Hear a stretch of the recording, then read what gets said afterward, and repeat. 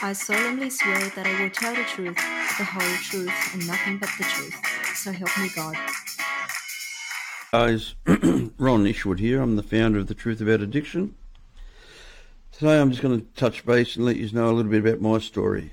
I was born in 1954 to a very dysfunctional family. My father was a rodeo rider and a boxer, and we moved from the bush to the big city in about 1957. My dad joined the Notorious Painters and Dockers Union in Melbourne, and I guess for us that was the beginning of the end. My old man was a very violent big guy, and his brothers were all crims and boxers, and so the whole family was based around violence and fear and crime.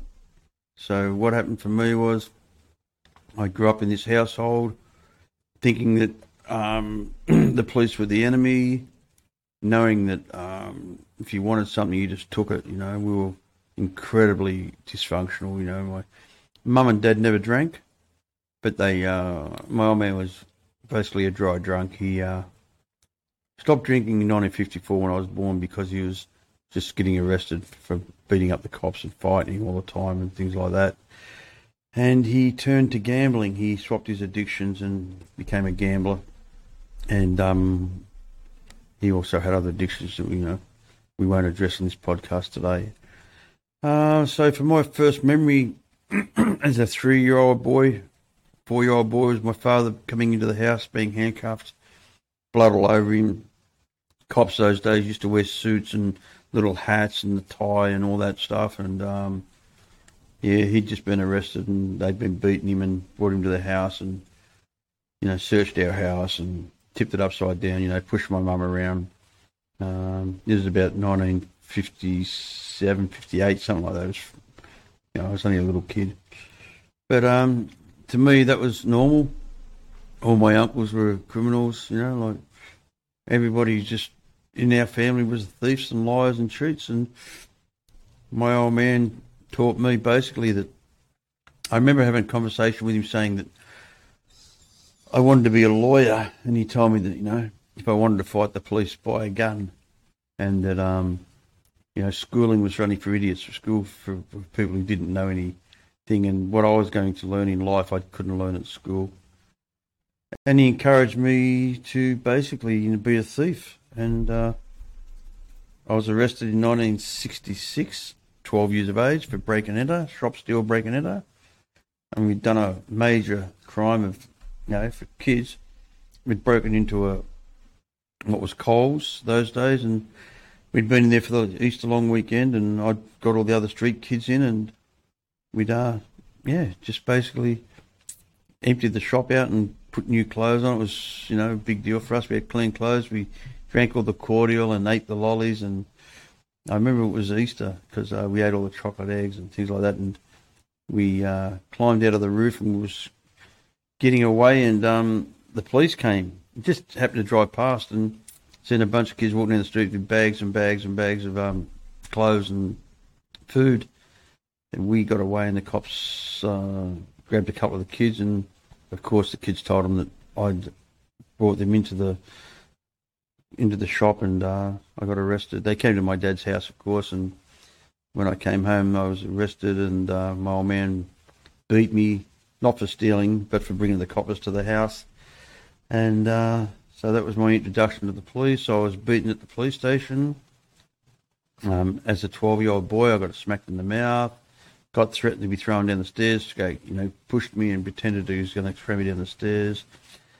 And I remember my old man coming to pick me up, and the first thing he asked me was, "Did you admit to it?" And I said, "No."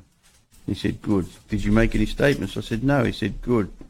And to me, that was my introduction to the law. But fast forward a little bit. By that stage, I was an amateur boxer, and I was training and things like that. And I thought my old man was the ants pants, and he had me dressed in tailor-made clothes and handmade shoes. And my old man had gone up a notch since then. He'd opened illegal gambling casinos, a 2-up game and a baccarat game in Melbourne. All his friends were dressed in suits and came with nice cars and families and guns and, you know, all that sort of stuff. And I met a man called George Joseph. He owned Melbourne Firearms, and George was a very kind man. And he took me in and taught me how to pull guns to pieces and clean them, and just to clean all the guns they used to come across those days just in grease, because we didn't have containers. They were just in boxes full of grease, and my job was to wash the guns, and the reward for me for washing the gun was I'd be allowed to shoot it. So, you know, I took to that like duck to water, and I loved that. But my life of crime was on its way already by then. You know, I'd started, you know, doing lots of break and enters, and the old man would tell me, if you find something with a safe or a vault, come back and tell us. And him and his mates would go in and break into it, blah, blah, blah. I hadn't taken alcohol or drugs at that stage, you know, and I'd had a couple of drinks, you know, as kids, you know, and didn't really deal with, didn't agree with me at all. Alcohol, I used to go into blackouts really quickly. I remember the first 2 or 3 times I drank excessively and went into blackout and vomited and swore I'd never do it again. Fast forward to 1971, I was arrested with 3 other guys and involved with a shootout with the police. And at that time, a couple of the guys were shot. I had a bit of overspray from the shotgun, and I ended up in prison. I ended up in Pentridge at 17 years of age. It was quite horrific, and just you know, as a 17-year-old boy in Pentridge, it was massive trauma when you think back of it, you know. And I got out on bail after about 6 or 8 months of being in Pentridge, and my old man got me out on bail.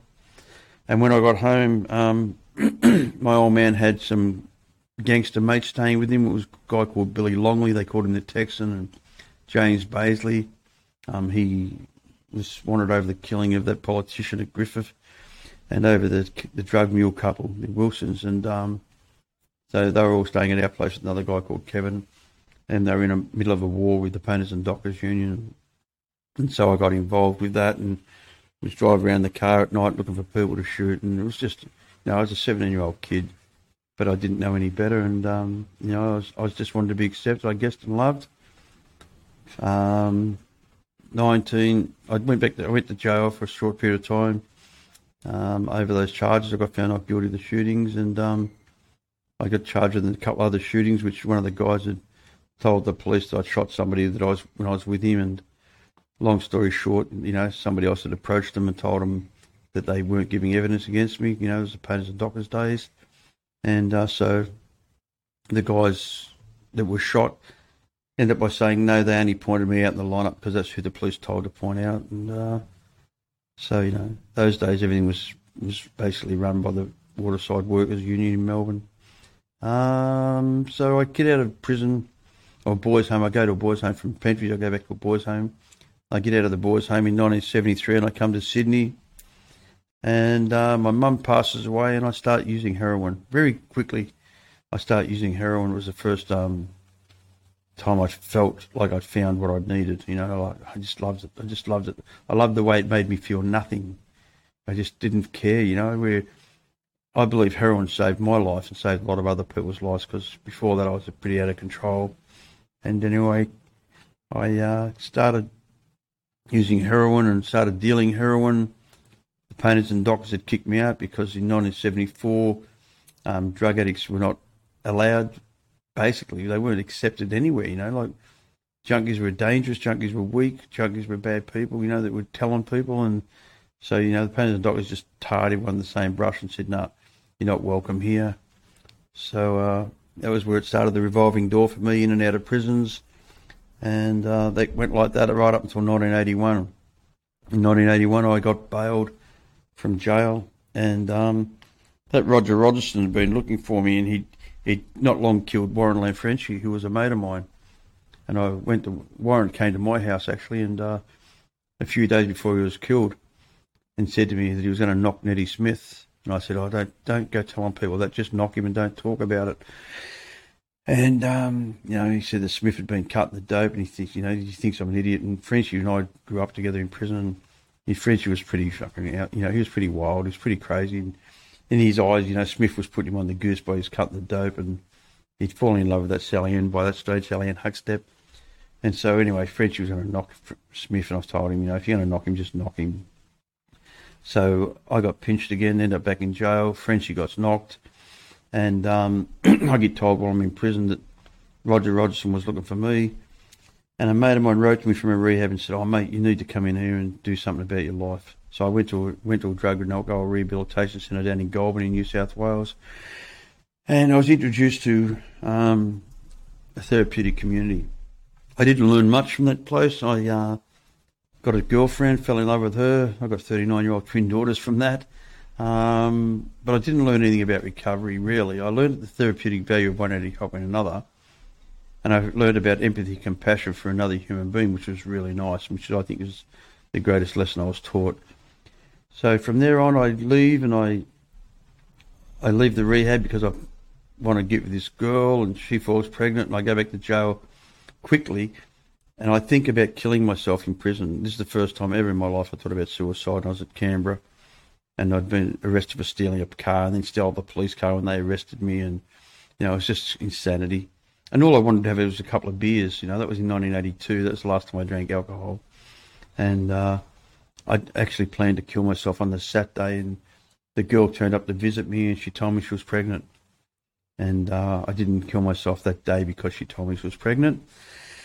And as I said, they're my 39-year-old twin daughters. And I got out of jail after a short period of time, went back to rehab and stayed clean.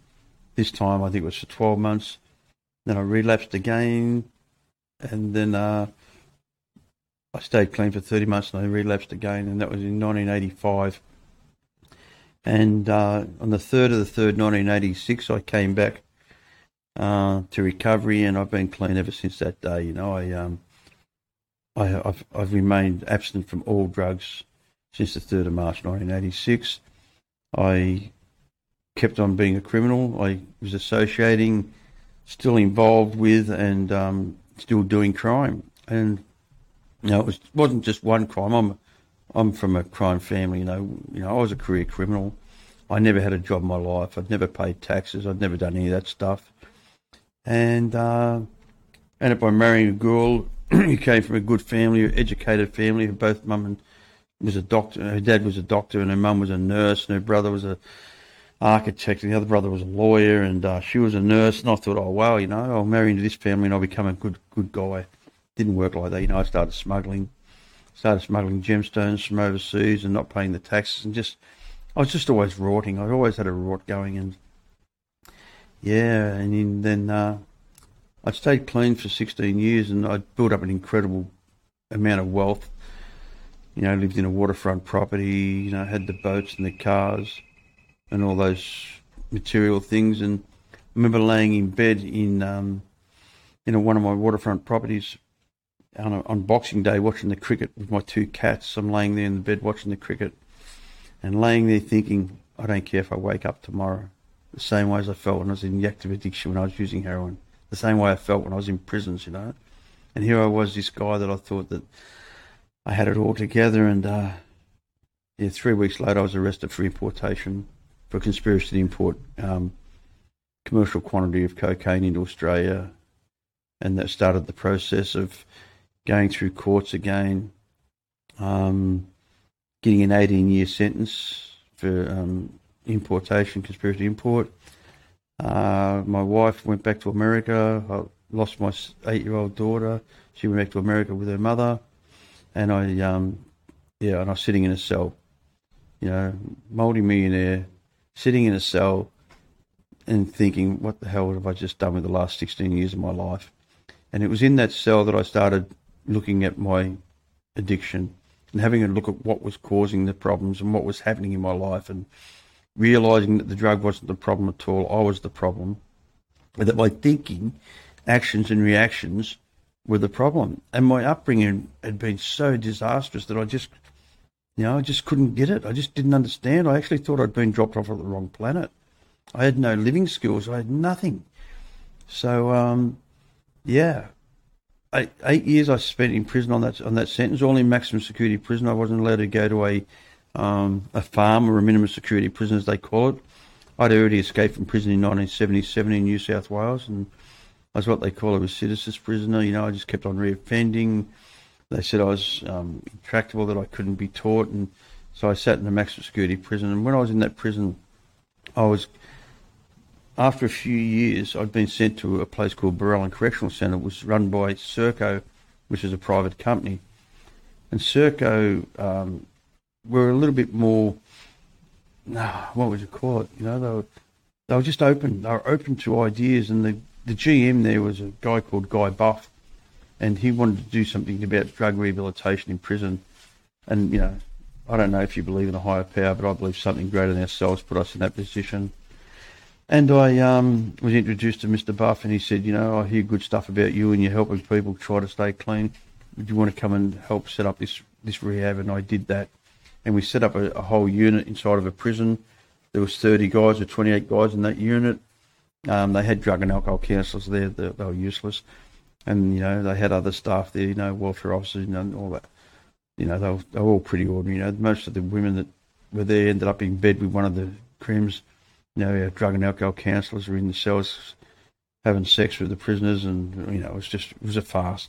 But I wasn't the farce. I was the real deal, you know, and I went against all the principals of all the boys in the jail. You know, they were having goes at me saying, you know, you're ruining our business. You're cutting out the family money for our families. And I just said, mate, if guys want to use, that's their business. If they want to stop, then that's my business, you know. So I started working in that drug and alcohol rehabilitation centre within the prison.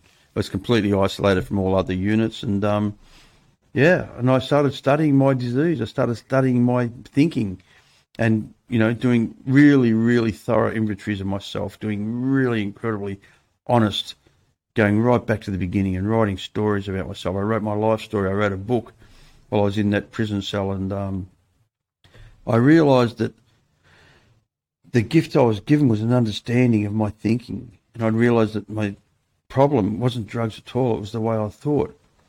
So I started thinking about, you know, how can I help other people? How can I bring this awareness to other people? And so, you know, fast forward to 2012, I was released from prison, and my daughter came back from America and used to visit me every year, and she wanted to come back and live in Australia, so I invited her back, and I met a new woman. I fell in love, and, you know, we have nearly a 7-year-old and a 3-year-old. I'm 67 years of age, and you know, my wife's been the greatest thing that's been given to me apart from my recovery and my children. Anyway, so we started working, and we built. You know, we've always run companies of some type that were financially very strong and incredibly successful.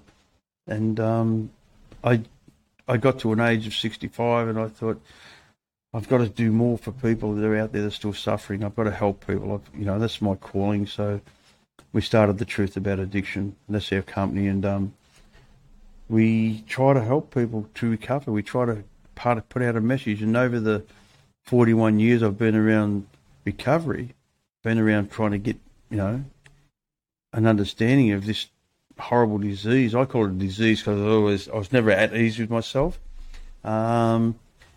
We've created this incredible amount of people that were involved in our lives. You know, we have this team, this massive team of people that all help each other. And, you know, over the future, we're going to bring these people to our podcast and let them tell their own stories of miracle and redemption, and, you know, people that were so successful and then lost everything and then got everything back, and people that had nothing and got everything. And, you know, I say to people all the time, you've only got to give one thing up to gain everything. And you've only got to use one thing to lose everything, you know. And that's how I believe it is. I really do. I honestly believe that if you stay clean, if you stay away from drugs, you will have a good life. If you use drugs, you'll have a terrible life. You know, I've had a sister die from this rotten disease. She was my older sister, 2 years older than me. I had a half-brother die from methadone that some idiot gave him because he was on the speed, and to level him out. You know, this disease has taken so much from me. It took so many years of my own life. I'm not one of these people that remember how many years I spent in prison. I know it was too many. You know, it was well over a decade, you know. It was well over a decade. And it wasn't just the jail. It was the traumas in jail, watching people get killed for an orange.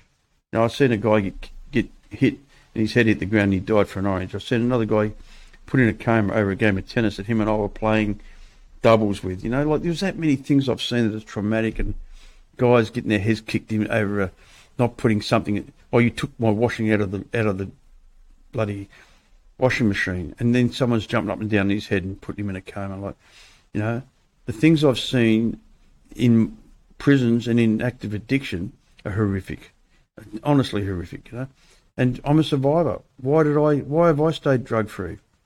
Because I want to, because I have an honest will and an honest desire, and I stay clean by helping other people stay clean. It's important, I believe. You can only keep what you got by giving it away. And that's what this podcast is about. This podcast is about trying to educate and also let people see that just because you're an addict or an alcoholic, that you're not born with horns. You know, everybody that's an addict hasn't been to prison, and everyone that's been to prison is not an addict. Now, there is some good people doing bad things, and there's some bad people doing good things. You know, we are here to try to carry a message of hope and faith and trust that if you do what we have done, that you will get clean. And that if you get clean, you can have a life far beyond your wildest dreams. This is the most incredible journey I've ever been on. I have no regrets. Everything I've done has been a lesson. I try not to make the same mistake and expect different results. I try to learn from my errors. I try to carry a message of love and understanding and forgiveness to other people. But most of all, I try to bring joy and happiness, you know, because recovery is about joy and happiness, you know. If you like, you know, what you're hearing and you want to hear more, please follow our podcast, The Truth About Addiction. Thank you very much.